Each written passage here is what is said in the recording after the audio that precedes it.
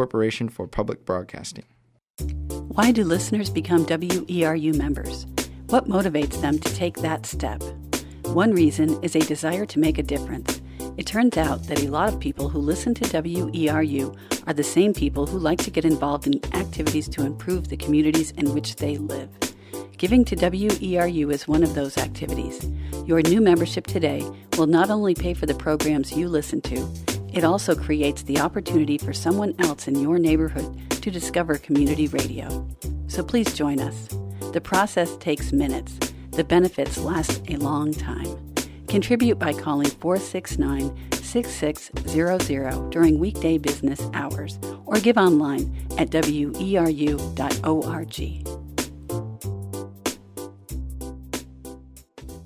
Support for WERU comes from the Abbey Museum, Maine's first Smithsonian affiliate, founded in 1928 at Sirdimone Spring in Acadia National Park, and open year-round in downtown Bar Harbor with 2 locations and 1 mission to inspire new learning about the Wabanaki Nations with every visit. More information at abbeymuseum.org.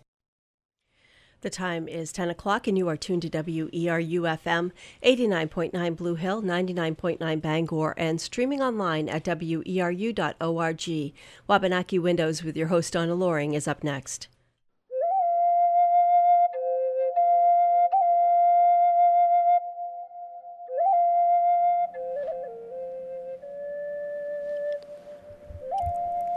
Welcome to Wabanaki Windows. I'm your host, Donna Loring. Wabanaki Windows is a monthly show featuring Wabanaki perspectives, topics, and opinions, as well as interviews with Native perspectives, topics, as well as interviews with artists, writers, and people of interest. This morning, we'll be following up on our last week's show on the North Dakota Access Pipeline. We had a very short show last week, and we thought we'd have lots of time this week to talk about issues in depth a little bit further. My co-host today, or my guest host, is Sherry Mitchell. She's a director of the Land Peace Foundation, Native rights and environmental activist, and she does a lot of work for the tribe. She's a tribal member, Penobscot Nation tribal member. The other guest that we'll have today is former tribal representative from the Passamaquoddy tribe, Matt Dana, who just returned from Standing Rock a couple days ago. And we'll talk to him about his experience while he was there. We'll also be talking to an individual from North Dakota, if she can get through on that phone line. And I believe her first name is Tara. I'm not sure what her last name is. Sherry made the contact. So we'll be talking to her in a little bit. So last week we talked about, we opened the show with about 6 minutes from Democracy Now!'s show, where Amy Goodman talked with the chair of Standing Rock Sioux, who described the situation there, and that it was shortly after the security guards there released the TAC dogs into the crowd. And Amy Goodman happened to get that on video, and she also got the security guards using pepper spray on the Native protectors who were there. And as a result of that video, about 4 days later, Amy Goodman got an arrest warrant was issued for her arrest for her participation in that day when she videoed the dog attacks and the pepper spray incidents. Sherry's right here. I'm gonna see what Sherry wants to bring forth from last week, if there's something that stuck in her mind from what we discussed last week. So, Sherry? Good morning, Donna. There are so many things that struck me from last week that we talked about. Looking at the issue with the attack dog certainly is something that stood out in my mind because of the viciousness of it. Because there is there's no other population of people in this country where that type of thing would happen, where there wouldn't be public outcry. But when you contrast that to the rate of young black men being killed on the street, I mean, it's a different type of violence, but it's this violence that's being aimed at people of color that's in the public eye and is being overlooked, and somehow people are desensitized to the seriousness and the severity of it, and hoping that people get some kind of connection to the rate of violence that's occurring in this country. And certainly the contamination of our water is another form of violence that we're facing because it leads to all kinds of really rare and aggressive diseases. It's an ecological genocide. Yeah, and we just happen to have former Passamaquoddy representative Matt Dana on the line right now. Matt, can you hear me? Yes, Donna, how are you? I'm good. How are you? Good. Good. I understand that you were in Standing Rock a few days ago. Yes, I arrived there last Tuesday, and we left Friday afternoon. So you were talking to me about what you brought out to the Standing Rock camp. So tell us about that. Sure. So the Passamaquoddies were able to get a ceremonial permit and harvest a moose to take out for the camp for everyone to consume. And when we got there, it was a huge hit. I bet it was. Yeah, they were so honored and happy that we brought that. They brought us right up front and sang us a song in honor in their language. Yeah. So, what was the mood of the people there? What were they talking about? So they were talking about just the unity and the positivity and stressing the nonviolence protectors of the water. They every day and every few hours they would remind everybody that there was no negativity to be brought to the camp, to the I guess protest, no negativity brought to the camp, and that all positive thoughts and prayer and ceremony will be conducted in a good way. And was there any sort of action by the security people while you were there? I didn't see any security when we were there. We went from the camps up to the front line where the burial sites were, and I didn't see any security at all. The morning we got there had been some arrests, but we didn't witness any of that. What about the bulldozers? Were they on scene? The bulldozers were there, excavators, but nobody was manning them. They had stopped, I assume, the day before. But yeah, they were still sitting there, and we were told when we got there that they would be moving, but by the time we'd left, they still had not moved from the spot they were at. Okay, look, Sherry looks like she has a question for you. Good morning, Matt. Good morning. What is your response to the ruling that came out yesterday from the First Circuit Court of Appeals halting all progress out there? I know that was something that was celebrated by many. It's certainly not a complete stoppage, but it's a pause that is now mandatory rather than voluntary. Did you hear about that ruling, and if so, what are your thoughts on it? I did real quick. I glanced the story last night in between meetings I've had, but it's a good thing. It's a start. Hopefully, it continues and this is able to be stopped. It's just a positive.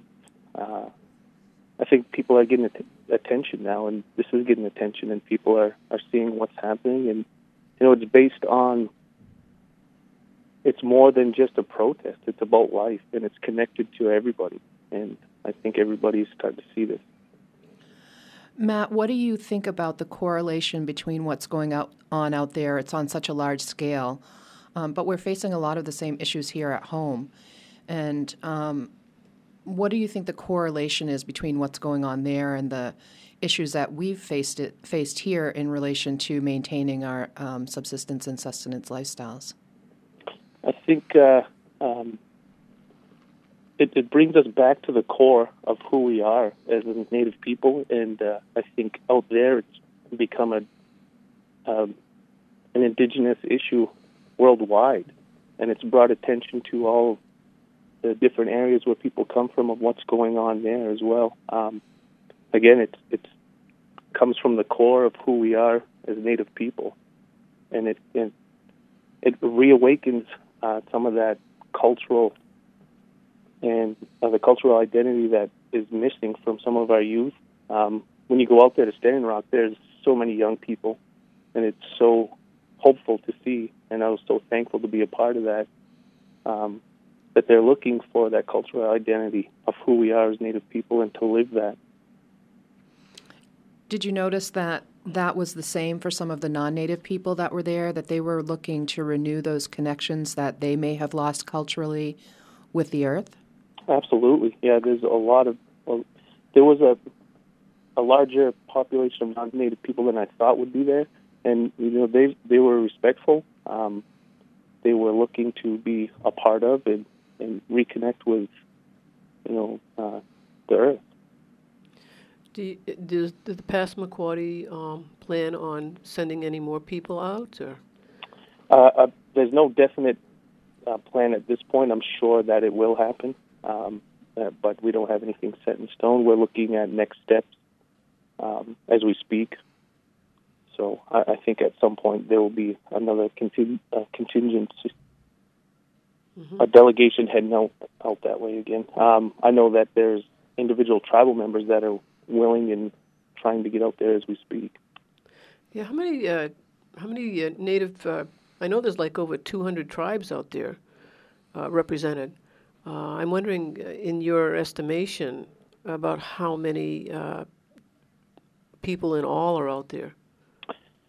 When I was there, they said there was over 280 tribal nations represented by flags, and for the amount of people I was told there was just under 7,000 during midweek when we were there, and they were expecting it to grow to over 10,000 this past weekend. Wow, that's amazing. It is. That is amazing. Yes. Yeah, and I guess they've got tribal representation from all over the world: South America, Alaska, Hawaii. I mean, yes, all over Australia. Yeah.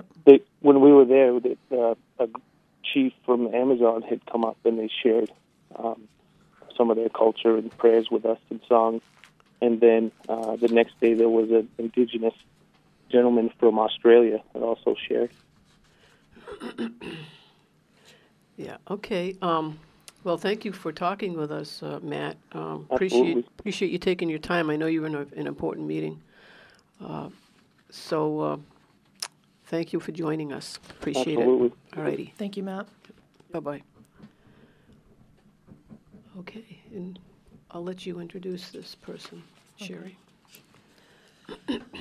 We have joining us now from the camp out at Standing Rock, Tara Houska, who was the Native American Affairs advisor to Senator Bernie Sanders in his presidential campaign, and she has been right there at the camp for quite some time. Welcome, Tara. Thank you for joining us. Thank you for having me. Tara, we heard the decision that came in yesterday from the D.C. Circuit Court of Appeals. What are your thoughts on that decision? You're talking about the decision to basically put in this 20-mile blockade? Right. I mean, I think it's good to see that the judge recognizes that there's the situation in which we have protesters, or as we call ourselves, protectors, that are actively stopping construction, and that there's this kind of increased situation of violence. And we've seen dogs unleashed on Native Americans, mace, this increasingly hostile situation, and now the National Guard has been called in. And so it's good to see that there's this buffer zone, basically. However, I'm looking at this, from a long picture standpoint, which is, regardless of that buffer zone, the company has continued to construct on either side of it. And so they're not going to invest their assets into something unless they think it's going to happen. I mean, they're going right up to the very edge of this 20-mile boundary, and so I guess I'm hopeful that people remain very aware and conscious of what's happening, and watch very closely about what the company is doing, because their end game is getting this pipeline through. Right. So they're not. I think it's really important that point be stressed, that this is not a permanent stoppage, that this is only the creation of a buffer zone, so that presumably the environmental assessments and historical preservation assessments can be done. Well, this is a buffer zone that's only actually in place until the lawsuit itself. So there's this primary lawsuit that was filed with Earth Justice attorneys, basically asserting that there should have been an environmental impact statement. So that's the lawsuit at issue, and then there was this preliminary injunction, right, to stop construction while that lawsuit went forward. The preliminary injunction was denied, but then it went on appeal. And now this, order has been put in place, like basically saying no construction 20 miles either way until the case proceeds. So this is Donna, by the way. So Tara, when the case proceeds, and let's say that the result of that case is favorable to the tribes, let's just make that up. What then happens if it is a favorable decision? I mean, any number of things can happen, but the ultimate assertion of this case was that an environmental impact statement should have been done. Right. So it's the result is just an impact statement, then, right? I mean, an environmental impact statement is significant. Those take upwards of a year to 2 years to complete, and require intense review of cultural sites, sacred sites, water, cumulative impacts. I mean, it's like what an environmental impact statement for an infrastructure project of fossil fuels should be. I mean, that's the kind of review that should always be done, I think. This doing a low-level environmental assessment for a project that has such great risk to contaminate the surrounding lands and destroy and move earth, and just all the things that come with a fossil fuel pipeline. Yeah, it should have been done in the first place, and it's actually quite sad to watch companies argue against doing an environmental impact statement when they're saying their pipelines are so safe. Now, why wasn't the environmental impact statement done? Because this should be standard course, right? I mean, this should have been the first step. How is it that this company got away with not doing that? I mean, there are lots of ways that companies try to get around an environmental impact statement by arguing an EA is enough, that there aren't, enough cumulative impacts, that there's a finding of no significant impacts when they do their route proposals. And then, in this instance, they actually did a great use of or widespread use of Nationwide Permit 12 to segment this gigantic pipeline into little pieces. Nationwide Permit 12 is essentially like a loophole that was intended to address small infrastructure projects like boat ramps and things like that, and therefore avoid a massive, environmental review. But instead, now these companies are using Nationwide Permit 12 to segment massive infrastructure projects and avoid environmental review that should be, automatically associated with something of that size. Yeah, I think that's really troublesome, but it's kind of the way that they've been operating. If we also look at the misuse of eminent domain, the taking of lands, that the original purpose of eminent domain was not for the benefit of private corporations, but now it's being misused for that purpose as well. And so there's been this kind of consistent, and not just in this instance, but a consistent misuse of some of these regulations and the laws surrounding these types of activities by these corporations, which is completely eliminating the voice of the people in this entire process in Standing Rock and surrounding areas, but also in a number of other areas. Yeah, absolutely. I completely agree with that. So do you see this protecting action, I guess, lasting for, a couple more years maybe even? Or till he... You mean as far as like the encampment here on the ground? Yeah. I mean, this encampment is intended to stop the pipeline from being constructed. It's become a rallying point for many, many indigenous nations, but the ultimate goal here is to stop Dakota Access from going through the river. The company's timelines are actually November to get the pipeline into the ground before the ground freezes. And as I understand it, their permits actually expire in the spring. So they're on a time crunch because once those permits expire, then they have to go through the process all again, and they're going to be, very vehemently opposed this time around on, every single aspect of this pipeline because there is such, attention on it. So, I mean, I don't think folks are planning to stay here for years, but they're certainly planning to stay through the winter. Yeah, and that sort of makes clear why they're so aggressive with their attack dogs and the mace and. Yeah, I mean they've invested millions and millions of dollars at this point. Yeah, and then their arresting investment is at risk. Yeah, and they're arresting lots of people down there, right? I mean, they put an arrest warrant out for Amy Goodman and. Yeah, we've had 69 arrests at this point. Yeah. So it looks like they're really just jumping all over people to get this thing through. And I guess the National Guard now, are they there as well? They are. And in what kind of numbers? You don't really see a ton of National Guard members. I mean, they're at the checkpoint. The blockade has now been turned into a checkpoint, so people can actually go through. Before, they were just straight up blocking the reservation. And now there's National Guard members that are there that, ask what you're, where you are, warn you about what's down the road, and then wave you on.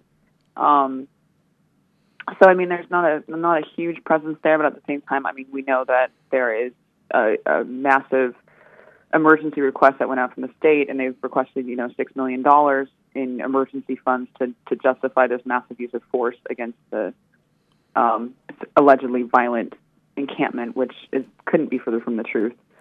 So we know that there's a lot of manpower out there that's been called in.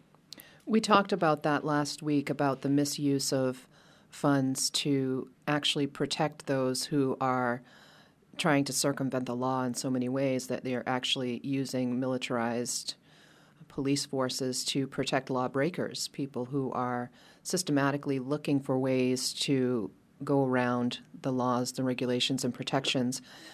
It strikes me that they had moved this from the original route, which went through Bismarck, because the Army Corps determined that the route posed a potential threat to the city's water supply.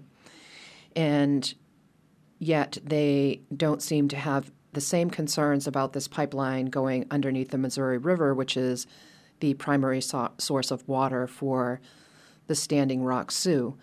And we've faced generations of ecological genocide, and this is just the latest iteration of that.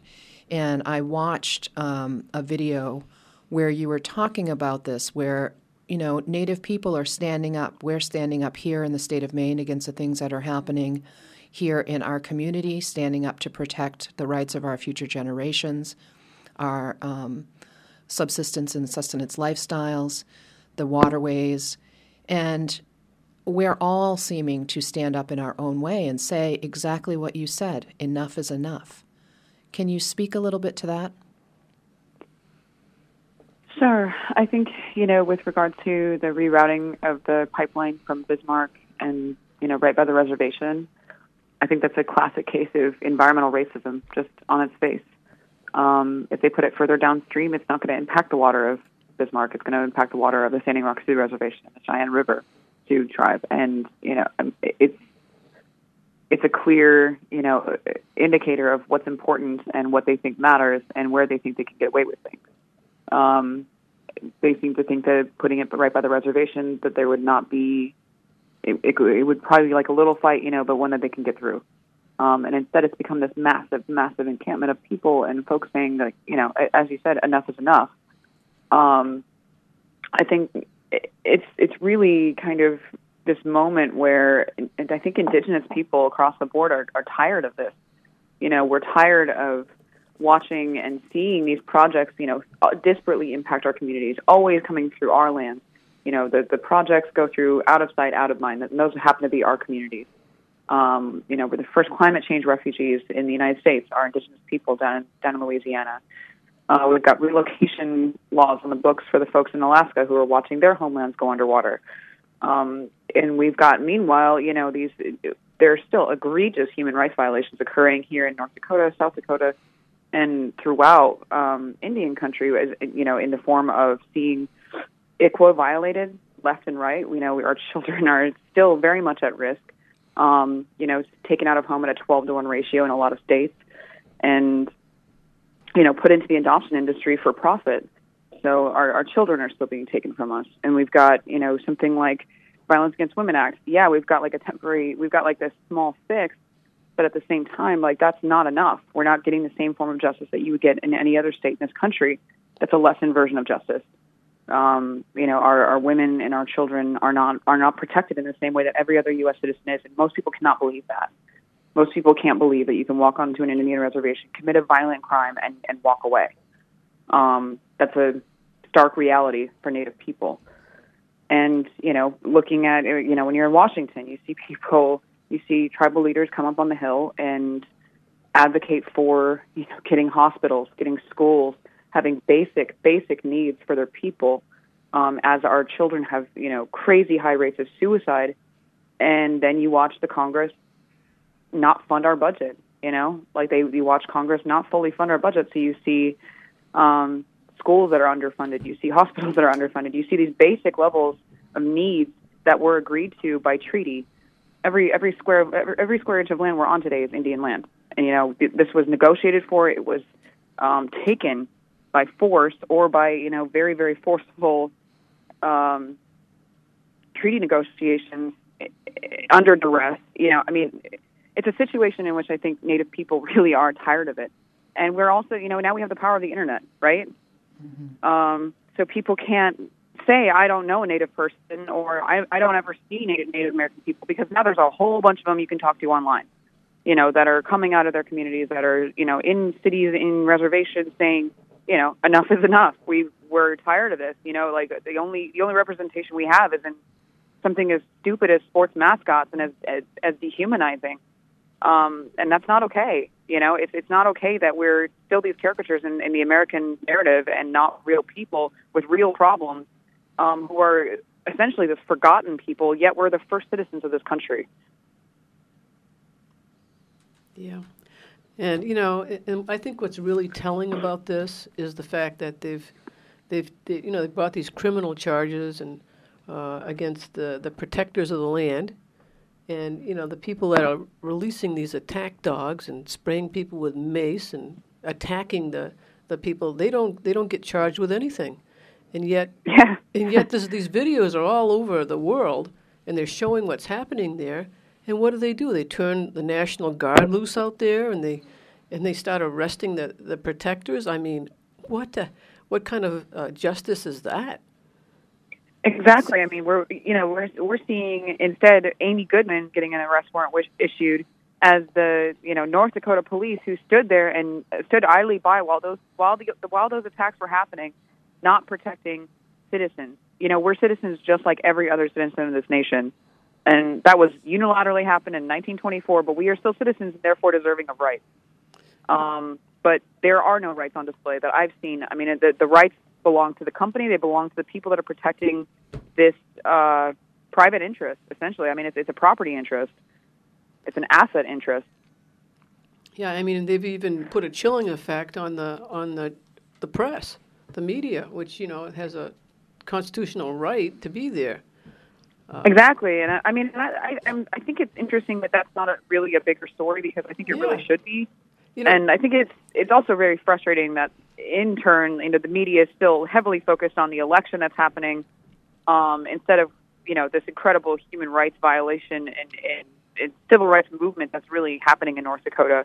This is it's a historic moment for Indigenous people. I mean, this is to see over 200 tribes come together and be together, and exist together. It's so powerful, and it means so much.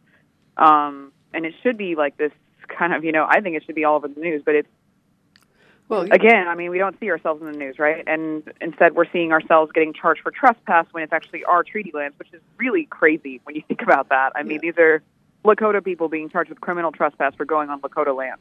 Mm-hmm. But not only that, the history here has always been, you do something against a white person, and the white person usually comes out on top. Well, the white person here happens to be Amy Goodman, a journalist, and they're still pursuing charges against her. And you would think that every freaking media organization in this country would be worried about setting a precedent here, a chilling effect on the media and the press. Yeah, and I mean, it's interesting that Amy Goodman was issued with an arrest warrant, but somehow the Bismarck Tribune and the traditional conservative news sources that were there did not receive any type of admonishment. Yeah, I'll bet because they didn't video anything. No, I think it's because, I mean, from what I can tell, Amy Goodman has been the only person charged with anything, and she's, a journalist that has been on the side of the protectors. Yeah, you mean any journalist charged with anything? Amy Goodman actually reported yesterday that a citizen journalist, Sarah Long, was arrested and jailed on Sunday and charged with criminal trespass after she filmed portions of the pipeline under construction and posted it to Facebook. And I think that one of the things that is becoming really clear to people is that the major network media is no longer reporting the news. They have become a propaganda machine for corporate America, and that you can't rely on those sources. And so what's interesting to me is not that there's only one media person that is being arrested. What's interesting to me is that there's only one media person being arrested who's telling the truth. Yeah. And it's the people who are telling the truth who are being systematically targeted. So what the message is here is that you better not be out there telling the truth about what we're doing. And I think that we've seen in other parts of the world where these struggles that Indigenous people have faced have led to the disappearance of those who are on the front line of some of these things. And here we are seeing subtle implications of the United States moving in that same direction right here on U.S. soil.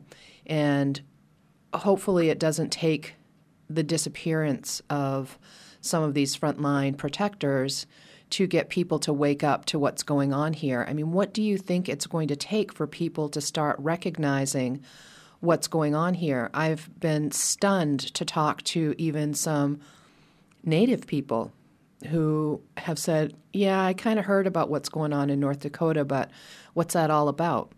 I think that there is a growing sense of awareness, there's a growing awakening that's happening around the world. We've seen evidence of that all over. This is the most profound evidence we've seen of that in the United States, I think, in history. What is it going to take for the general population to really wake up, to recognize that their lives are at risk as well? I agree with the sentiment that I am very hopeful that it doesn't take our frontlines activists starting to disappear like it has in other countries. At the same time, I think that Keystone XL did bring the climate conversation and the environmental conversation into the mainstream, and it made a lot more people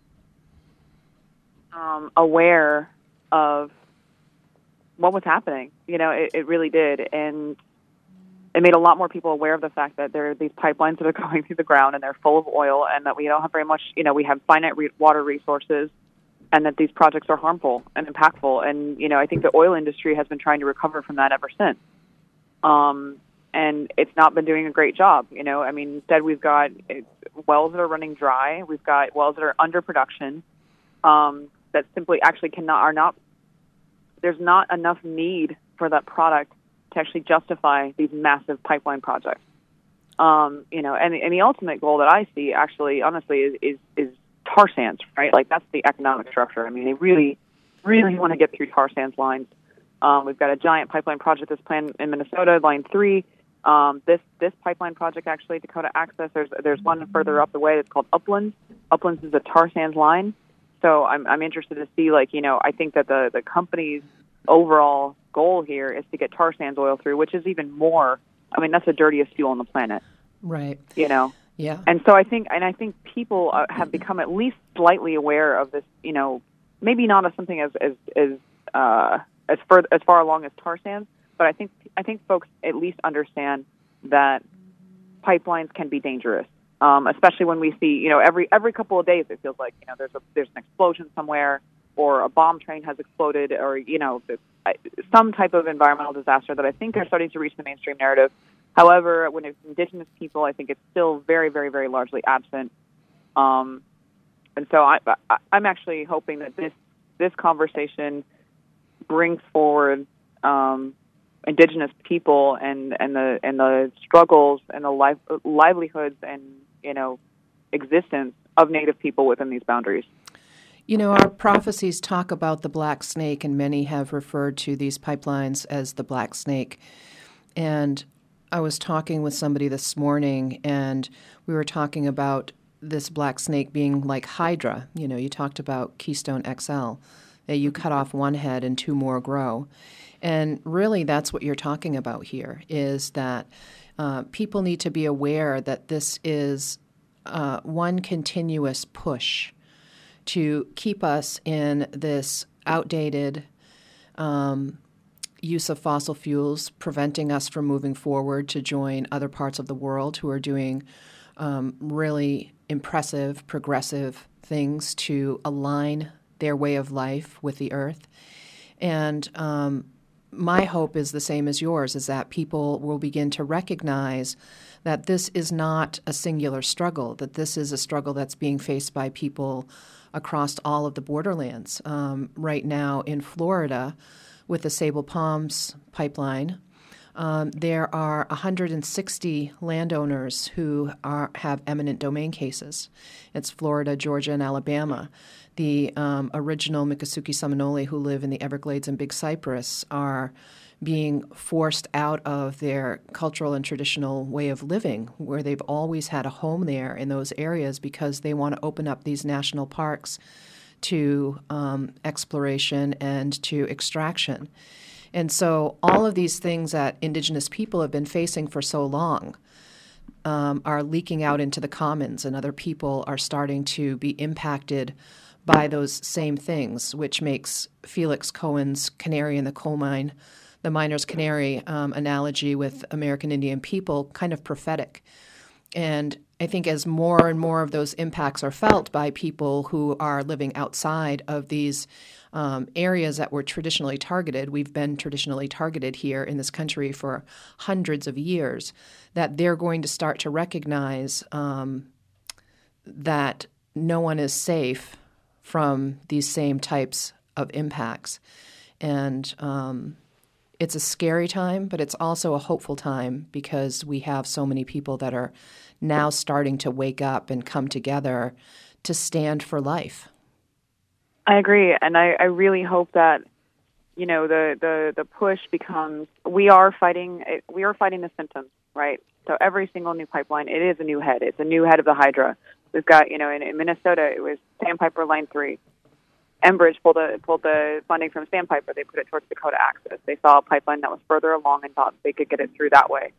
There are numerous. I know so many different folks that are fighting different pipeline battles in their home states or different extractive industry projects or whatever it is.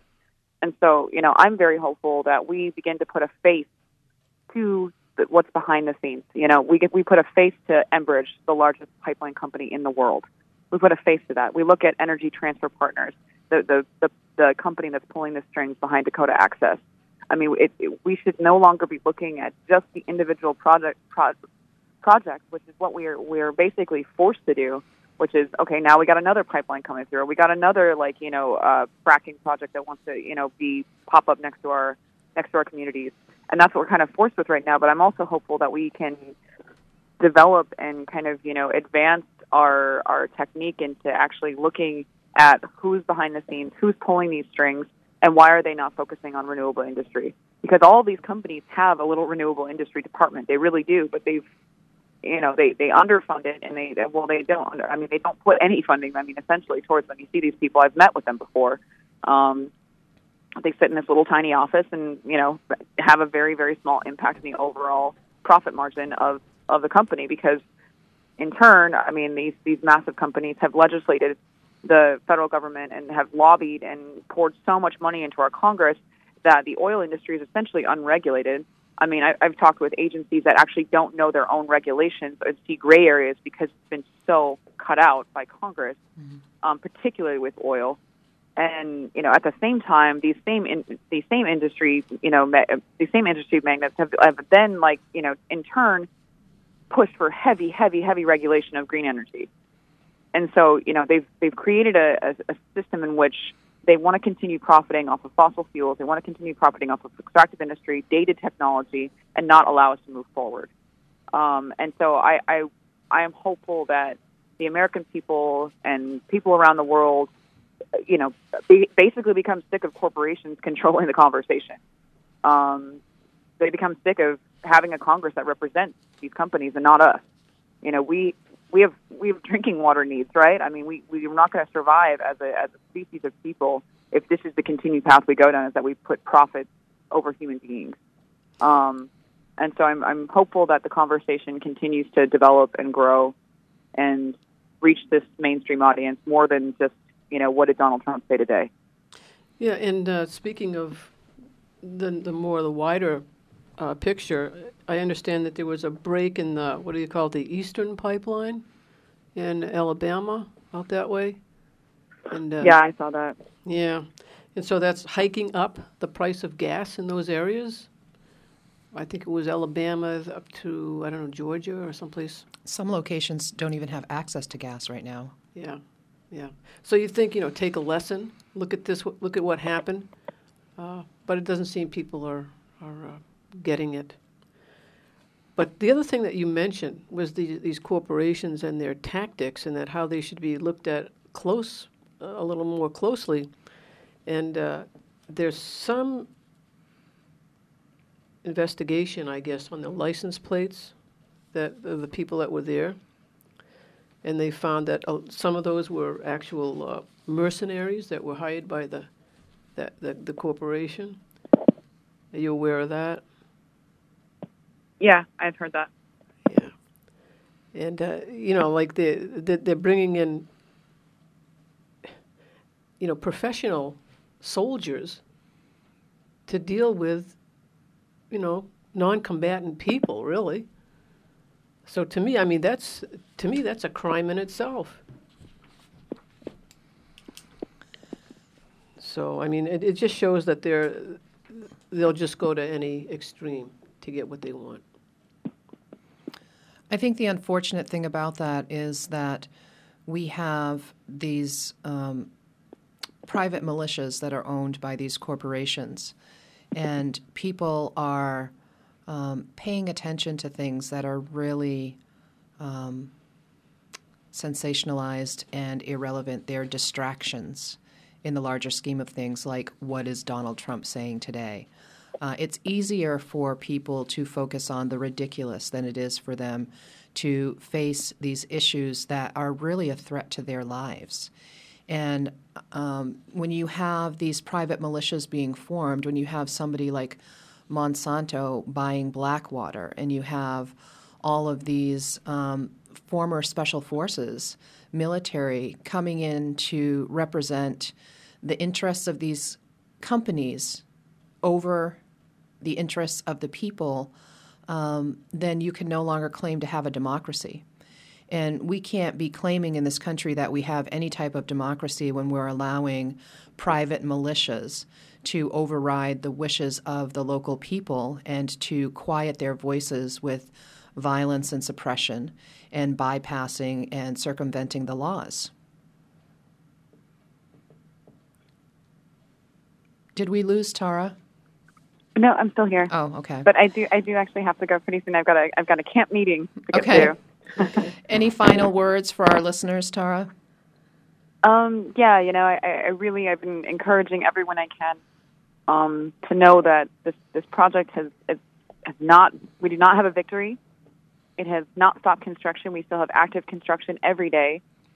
This company is, there's this 20-mile boundary, but that does not mean that they are still not constructing on either side and doing everything they possibly can to get this pipeline in the ground and through the river. If you can come out to North Dakota, please come out here. We need people that are willing to stay out here for the long haul and be on the front lines and assist with, making sure that we don't let attention on this die and this pipeline go through. I think that's really what the company is hoping for, is that we lose steam and it gets cold and people go home and then they get the pipeline through. And so if you can't actually physically come out here, there are, call your representatives. There's a hearing that's coming up actually in the House on September 23rd, discussing this pipeline and, educating House members about it. So, support that way. If you want to call Congress or call your senators, support that way. If you want to call the White House, tell Obama to direct his administration, do an EIS. Why did you not do that in the first place? Look, you're reassessing these permits right now. Right now, these permits are allegedly all being reassessed by these agencies. So, if that's the case, then call the president and say, what does the reassessment process look like? Are you going to demand a full EIS on these? And if, you're willing to, if you have, funds to donate, there are several different pages to put your funds towards. The Direct Action folks, Red Warrior Camp has an Amazon wish list. They're going to be, that's now been updated for winter. There's a legal fund to help bail people out of jail. There's the Camp of the Sacred Stone, which is like the general fund to, keep people on the ground fed. So any and all of those things are super helpful for the folks that are out here. Thank you very much for joining us today, Tara. We appreciate you giving us this time. We know that there's a lot going on right now in the camp, and we're all with you. We just spoke to a gentleman, Matt Dana, who is a representative from the Passamaquoddy tribe who just returned from the camp, and they brought supplies, including an entire moose. And we have a group of Penobscot people, our second group, that's going to be leaving in the morning with a truck and a U-Haul full of supplies as well. And hopefully people will continue to participate and continue to show up. And I don't see that stopping anytime soon. I know that there are people all over the country and all over the world who are doing their best to get there right now. So thank you for your work. Yeah. And please let me know when the Penobscot people are coming in. I had such a wonderful time meeting all the different tribes of Maine. Yeah, well, they should be there by Friday, I believe. So I'll have them look you up. Okay. All right. Tara, thank you. Thank you. Okay. One of the things that came up this week that really was kind of a neon flashing sign for me was when folks were being arrested and they were being denied bail and they were being denied access to their attorneys if they weren't from the state of North Dakota, saying that the police force in that area and the court system in that area was saying we don't need to allow any attorneys who are not licensed in the state of North Dakota to come in here. And when you're getting into behaviors like that, where you have an entire system that is complicit in denying the constitutional rights of its citizenry, we're talking about an obligation on the part of the citizenry to rise up and to deal with that type of tyranny. And that's what we're seeing right now, is we're seeing a systemic collaboration by not only these corporations and private militias, but local police forces and the local judiciary to suppress the constitutional rights of the people, to block the voice of the people, and to deny them all of the rights that should be granted to them under a democratic society. Yeah, and that's the same stuff that happened prior World War II, prior Hitler. All this stuff with the laws and the suppression, and it's I hate to say it. I mean, it's happening, and history does repeat itself, and we've got to really wake up and address this. We do have to address it, and we have to recognize that this is an opportunity that's being presented to us, that we are being shown all of the things that have been hidden in the darkness. These impacts have all been reserved for the indigenous communities and for the fringe communities like the rural poor in Appalachia, and they're now starting to leak out and to impact everyone. So these things that have been hidden in the shadow, by leaving them in the areas that people tend to ignore, are coming into the light in a much more aggressive way these days. It's happening across the board, which means it's an opportunity for us to rise up, to wake up, to show up, to stand up, and to start healing some of the underlying factors that are at play here, which when we get back to the core, as Matt was talking about, our core teachings as Indigenous people is this responsibility that balances out all of the rights that we have to live on this earth, which is the responsibility to live in balanced harmony with the rest of creation. We are being forced to go back to the very original teachings that we all have somewhere. If our trauma is embedded in our DNA, then our original teachings are also in there. And we need to all call those forward so that we can carve a path forward that actually sustains and protects life. And if we don't do that, then our continued survival is not guaranteed as a species.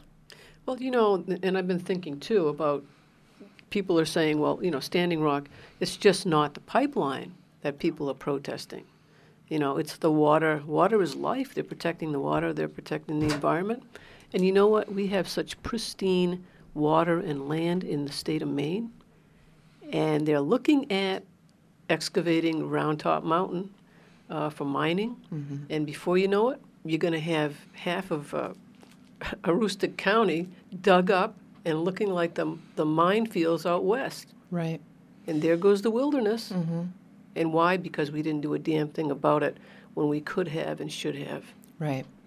And so we have to do that because our governor, in his questionable sanity, is also talking about fracking here in the state of Maine. And we have on this planet access to only 1%. There's 3% of the water that is drinkable, but we only have access to 1% of that or 1.5% of that because industry, for the first time in history, is actually eliminating our water source. The water that we've had has traditionally been run through this water table and recycled back to the earth. Now, for the first time in history, because of the contamination and the destructive nature of these type of extractive industries, water is being taken out of the water table. When they do hydrofracking, they put the water through high-pressure pipes down below the water table, below the bedrock, to break up this shale, to get the shale gas out. That water doesn't return to the water table. And it takes an extraordinary amount of water to do hydrofracking. And so the threat that poses to our lives cannot be overlooked because we all are made of water. We all require water to survive. All of the things that we're dependent on to live, in addition to that, all of our food sources are dependent on water. And so if we look at where we are and the critical need for people to rise up right now and to do something about it, not just to shake your head and say, isn't that awful? Because you're going to be standing there shaking your head saying, isn't that awful, when you watch your grandchildren die. And that will be truly awful. So it's really important for people to stand up right now and to get involved, to take the responsibility to educate yourselves, and to honor your obligation as citizens of Mother Earth and stand in protection of all life. Do you know, do you have any, off the top of your head, any resources that people can go to learn more? I don't. Places that you go, when you want to find out what's going on. Well, I go online and I start looking more deeply. There are a number of sources where people can get information on hydrofracking. All you have to do is Google hydrofracking, and there are unlimited amounts of sites available to provide you with information about that. Also, there are unlimited sites available to educate people about the dangers of tar sands. And had I been prepared, I could have brought some sites, and maybe we can put them up on the website. Yeah. I can send you some things that we can put up on the website. And ignorance is no longer a viable excuse. We all have unimaginable access to information in a way that we never have before. And so you can't say, well, I didn't know that. People are so disconnected from the very things that they're reliant upon for their survival. They need to begin tracing that back. If you want to know where to begin, look around your house. What is it that you require for your survival? Your food and your water. Trace that back to source. Learn everything you can about that. Understand how everything is connected to your survival. And if you allow yourself to continue to be disconnected from these elements of your survival, they're not resources. They're the sources of our survival. If you allow yourself to be completely disconnected from those things, then you can't complain when you no longer have access to those things. That we have an obligation to reconnect to the sources of our survival and to do everything that we can to protect them. We have an obligation to trace those roots back. Yep, absolutely. And I think people that listened to the show last week and this week, and we had a few shows prior, I think they totally get the issue. And usually the people that listen to this show are already partially educated anyway in this stuff. But what's happening in Standing Rock is really, it's really dangerous. It's dangerous because of what the corporations are doing, and they're doing it in plain sight. And the media, the national media, is not. This should be a story every freaking night on NBC, CBS, and ABC. I mean, all of those national networks. It should be a continuous coverage. Right. So, that being said, I guess I think we've sort of said it all. I mean, have you got anything else you want to say? I would just like to remind people that it is a very frightening time, but it's also a very hopeful time, that these things coming into our conscious awareness, being placed before our eyes, gives us an amazing opportunity to heal them. And all of our prophecies talk about this time when all of the nations of the world would rise up together and to begin healing the earth, protecting the earth. And we need to heal the earth before we can heal the wounds that we've created in our relationships with one another. That's our original umbilical relationship with life on this planet, is with the earth. And so when we heal that, we can begin to heal ourselves as well. Okay. Thank you, Sherry. Thank you for joining us today. I'm your host, Donna Loring. The music for our show is by Rolf Richter, a track called Little Eagles from his CD Dreamwalk. I want to thank our guests, Terry Huska and Matt Dana, and our engineer, Amy Brown. Please join us next month for another Wabanaki Windows.